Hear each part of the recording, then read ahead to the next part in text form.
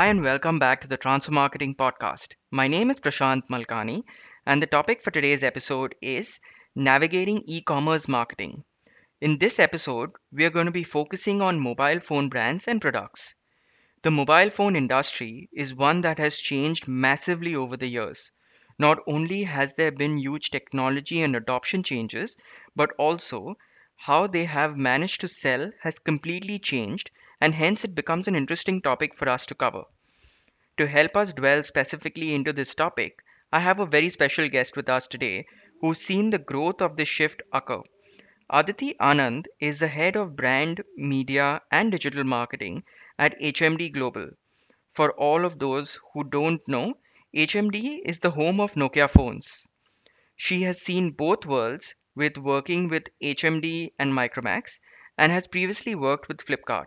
Hence, has a great overview and an overall perspective on this topic. So, without further ado, let's dive right in.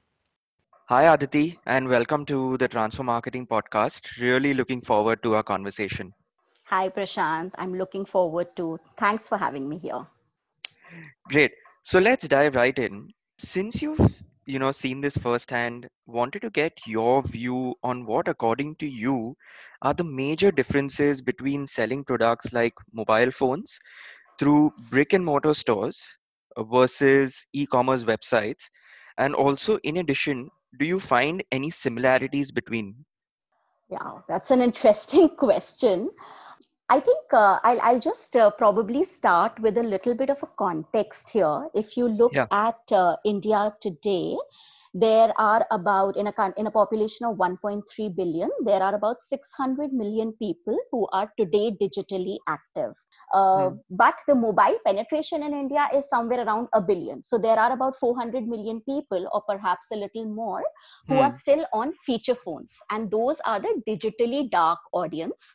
Right. For them, the consumer journey is pretty much traditional. So they buy through a retail outlet. The Hmm. retailer recommendation plays a huge role. Hmm. The role of distribution is is a lot there. Plus the Hmm. kind of BTL visibility, the overall brand halo awareness, etc. Those are the things Hmm. that work for them.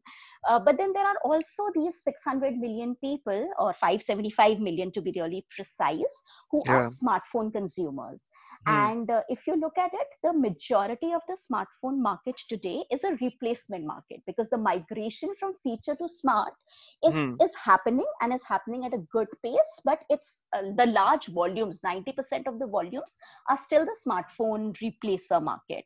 Yeah. Within the smartphone segment also, if you see, and what we have trends for India, Hmm. smartphones is the today the biggest driver for e-commerce. So any e-commerce portal, if you look at it, whether it's a Flipkart or an Amazon, of all the business, which is in their terms is called gross merchandising value, GMV, which is Yeah. what they Yeah. report, about 55 to 60% of that GMV today comes from mobile phones. So Hmm. that's the fastest moving, largest volume, largest revenue driver for them. But if you just flip it, and now if you come to the mobile phone category, and specifically to smartphones, Hmm. the last couple of quarters, the while the e-commerce penetration has increased, it's Yeah. about 35 to 40% of smartphones that are being sold online. The rest are Hmm. still being sold through brick and mortar stores. At least that was the trend till pre-COVID. Yeah. These percentages will flip a little, but it's not that 100% of the market is going to pivot online. Yeah. So I look at mobile phones more as a blended category.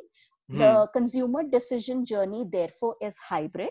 What I also want to add in the same breath is that while 40% may be buying online, Yeah. close to 90-95% are still researching online.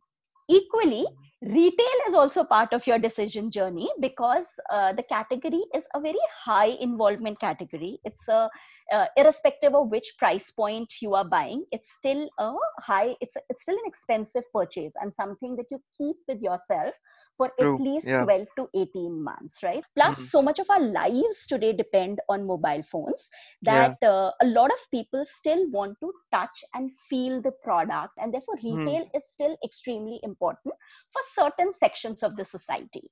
I think from a traditionally, when you used to market and when everything used to be traditional, the journeys used to be more linear. They Hmm. used to be more straight jacketed because you knew that there is an upper funnel brand building part that you will do through ATL and mass media.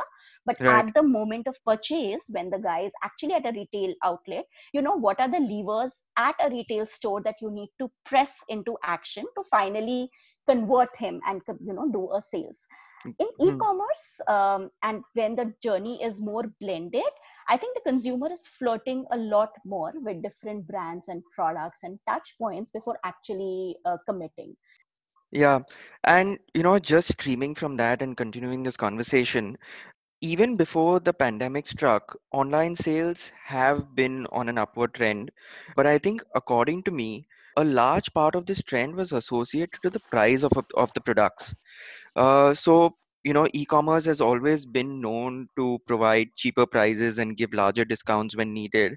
The backstory of this, obviously, it helps them increase their valuation as well, but probably that is, we can leave that for another conversation. So do you think Yeah. consumers are buying online because it's cheaper and not because it's convenient? So when I was back in Flipkart, and that was in 2014, and I'm now citing data from there because that was Yeah. still sort of early days of e-commerce, and we were trying to grow the category, and therefore really looking at what could be the category drivers. So Yeah. you are right, pricing is an important category driver, and that is why you see sale events like the Big Billion Day and the Great India Yeah. Sale, Yeah. as well as end of season sales for apparel, etc. But that's only one third of the journey, because if pricing was the main reason, there was a period when there was a mushrooming of various e-commerce portals, and most of them have like packed and left because the only thing that they had to offer was pricing and nothing else. So Yeah. pricing is a lever, but it's not the only lever. You're right, convenience is a big part of it. And that's like kind of magnified and amplified now in this context when we True. just Yeah. don't want to Yeah. step out of the house. But I think there are a couple of other levers as well. The third most important lever that we sort of arrived at, and if you just step back and see a lot of advertising that the e-commerce portals do, you will realize that that's an important lever. That's basically selection. So how much selection, what's your breadth of selection and what's your depth of selection? How Hmm. many brands do you have and how many SKUs per brands do you have? Because Yeah. the physical stores are limited in terms of the actual inventory they can hold, and Hmm. that's the beauty, or that's the advantage that an e-commerce platform has. So for Hmm. apparel, for a category like apparel, it works when you say that you have X number of brands and Y number of styles, etc., and possibly every brand, every size, every color. But for a Yeah. category like mobile phones, the way selection manifests itself is through exclusives. And that's a very, very important driver for mobile phone sales. So, for Okay. example, if let's say a particular product, and let me take my own brand, if Nokia 5.3, which is a recent phone that we've launched, is Yeah. only available on Amazon.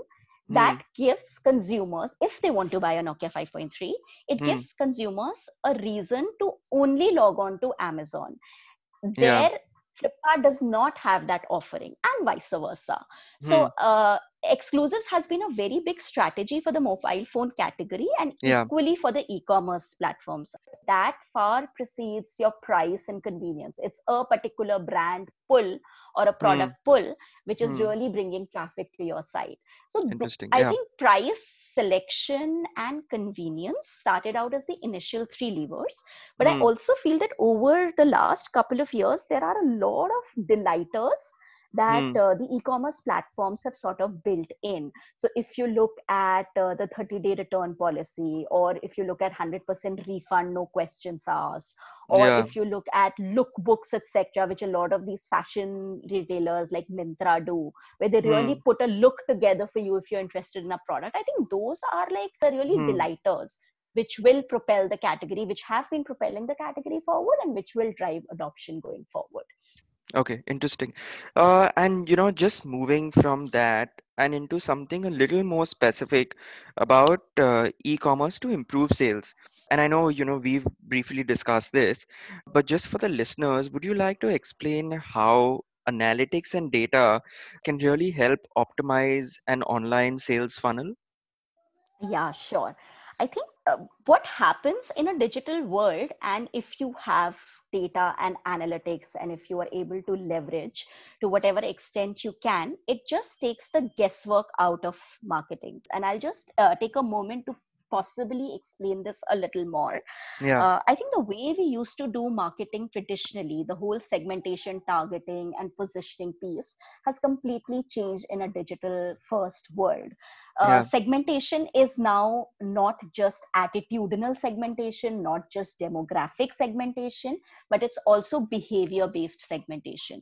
And when Hmm. I say behavior based segmentation, I'll just illustrate the point by saying that I know that I can target a particular consumer who is on a device price point, let's say 8,000 rupee phone. And Yeah. therefore, I know what is the right product that I need to target to him Hmm. versus somebody who is accessing and using digital through a 30,000 rupee phone.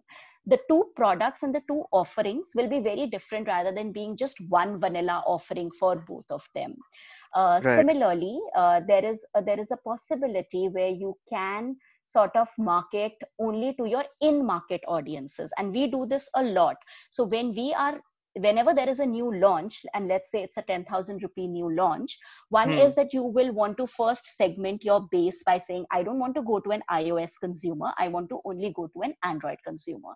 That's the Yeah. first level of segmentation that you do. The second level of segmentation that you do is what is the price band, because somebody who's sitting on a 20,000 rupee phone is not going to buy a 10,000 rupee phone as his next purchase. So Yeah. how do you go to people who are possibly on a 5 to 10,000 rupee phone? Third level of segmentation could be, if the product has a geographical split, then you could put those geographical splits into it.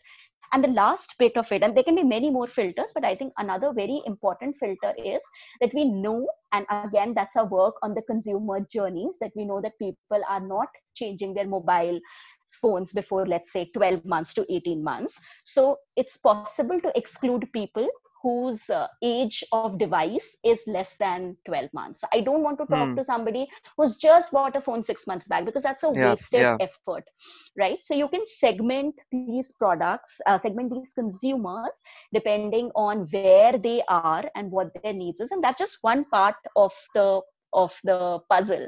The other part of the puzzle is that now that you've created these multiple segments, Hmm. how do you make your communication relevant to them? That's one Hmm. again, and that's the second part of the puzzle. But the third part of the puzzle, which is actually the question you asked me, which is about how do you optimize. These Yeah. are Yeah. also part of optimizations, but these are your going in strategy. What we can also do in digital, and the beauty of digital is to really know who's interacting with the content, who is not, what is their interest level, and therefore what sequential messaging should be given to which consumer. So at various levels, because you know which consumer is sitting where in the consumer journey, it's Yeah. possible to throw at him messages, offerings, propositions that sort of aid in conversion and moving to the next stage of the funnel. Okay. Okay. So just, since we have been discussing the sales through online channels, I wanted to actually discuss on some things that help push sales. So I remember, and this is also something that, we very briefly spoke about earlier in this conversation, where I remember about 8, 10 years ago when I was thinking of buying a new mobile phone, I used to physically go to stores to check out, demo pieces before making purchase decisions. Now, Yeah. and this is from a personal experience, now I mainly consume, keynotes and unboxing videos and so on and so Yeah. forth. Do you think these trends work, and have consumers really adapted to them? Yes, they work in a very big way. So, Yeah. for the mobile phone category and in the age of the e-commerce, I think advocacy is an extremely, extremely important piece. In the good Yeah. old days, it used to be the retailer advocacy, and therefore, how much is the retailer recommending your product and pushing for it? And it's Hmm. taken a completely different meaning in the online world. So, mobile phones is one category which leans very heavily on tech bloggers and these unboxing videos and the reviews, etc. Yeah. Equally important and very relevant to the e-commerce side of the business is customer reviews and rating. These things actually impact sales a lot, and Hmm. and the category and every brand, if you see in the category, there are a couple of things that everybody is trying to do to sort of get more into the whole advocacy piece, to get Yeah. the KOLs, the influencers, etc. Actively engage with that community, get more and more unboxings out, get more and more first impressions out, because people are consuming that content. Hmm. Equally, there are various other ports. There are a lot of discussion threads possibly going on a Quora or a Reddit. How do you seed yourself in those conversations? Then there are conversations and reviews, customer reviews, etc., that are happening on the e-commerce portal. How Yeah. do you sort of leverage those? And then of course there is social, which is the mother of all platforms, and people are Yeah. continuously making judgments, seeking opinions, etc. So Hmm. how do you really use all of these to create positive word of mouth and advocacy, is something that, I mean, all brands are like really working hard towards Yeah. achieving that. And that's tough, because that's all organic, and that's really the strength of your product. So it's not something that you can game and you can tweak, but you can Hmm. definitely manage it well. But you just need to be very proactive on that front. Yeah, yeah. So just one last question before we end this episode is we very briefly just now spoke about, how other influencers or other people, you mentioned advocacy, for example, how that can Yeah. really help push sales. But do you think brands are still looking at self-published content to push their products? And do you think, these kind of self-published content by brands are actually working, or do you think consumers see right through them now? Because considering obviously brands are going to speak only positively about their products, and consumers don't want to hear Yeah. only the positives, they want to hear both the sides of it before making their purchase decisions. Yeah, I think branded content is critical. It's very important because even consumers want to, if they are seriously evaluating your brand, Yeah. they are looking at what the brand is saying. So even to these influencers and KOLs and let's say the tech bloggers, the brand always needs to first tell their side of the story. So if there is a phone that we Hmm. believe to through our tests and everything that we have done on the phone, we believe that, let's say, camera is a strong point, then when you give out the phone for unboxings and for testing, etc., that's the spiel that the brand gives, that Yeah. this is, we have tested it into abcd scenarios and we feel that these are the strong points of the phone. And then the influencers do their own independent tests and either verify or not verify it, depending on what their experience with the product is. Yeah. But to come back to your question, branded content is important because only you can tell your brand story or your product story the way you think is going to Yeah. be more Yeah. impactful. So that's important. And when I say branded content, it's just not video content. It's Hmm. also your website, like you mentioned. It's also how you're communicating with consumers, what your conversations are. Um, and there are a couple of other very interesting formats which are extremely relevant in today's time for the Yeah. online first consumer. So for example, you also mentioned that in the good old days you used to go to a retail store, look at the demo phone, but that's not possible anymore, or that you don't want to do anymore because of the physical costs associated with it. But there True. are interesting immersive formats today available. For example, augmented reality formats, or VR led formats, where you Hmm. can actually experience the phone really close up and personal. You can get an immersive experience of the phone. Now those are things that only the brand can put out, no blogger is going to put out. So they do play a very important part, but they cannot replace what the brand has to say, because the brand still needs to do their own storytelling Yeah. in a way where they understand who their consumer is and who is going to, what the proposition going to be for that consumer. True. So I think they need to coexist. The role Yeah. of influencers is increasing in our category a lot, and they are extremely important. But I mean, they cannot replace the branded content piece, not at all. Yeah. Yeah. Great. So, thank you so much, Aditi, for coming on board and doing this. It was extremely insightful, and I'm sure even the listeners would definitely go back learning a whole lot more from this. Thank you, Prashant. Thanks so much. I had a very nice time in this conversation. Thanks for having me over. Great.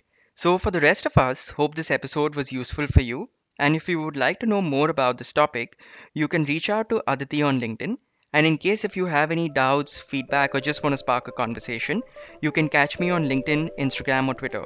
This is me signing out for this episode and looking forward to seeing you on the next one. Subscribe to the podcast for regular updates. And one last thing, don't forget to stay curious.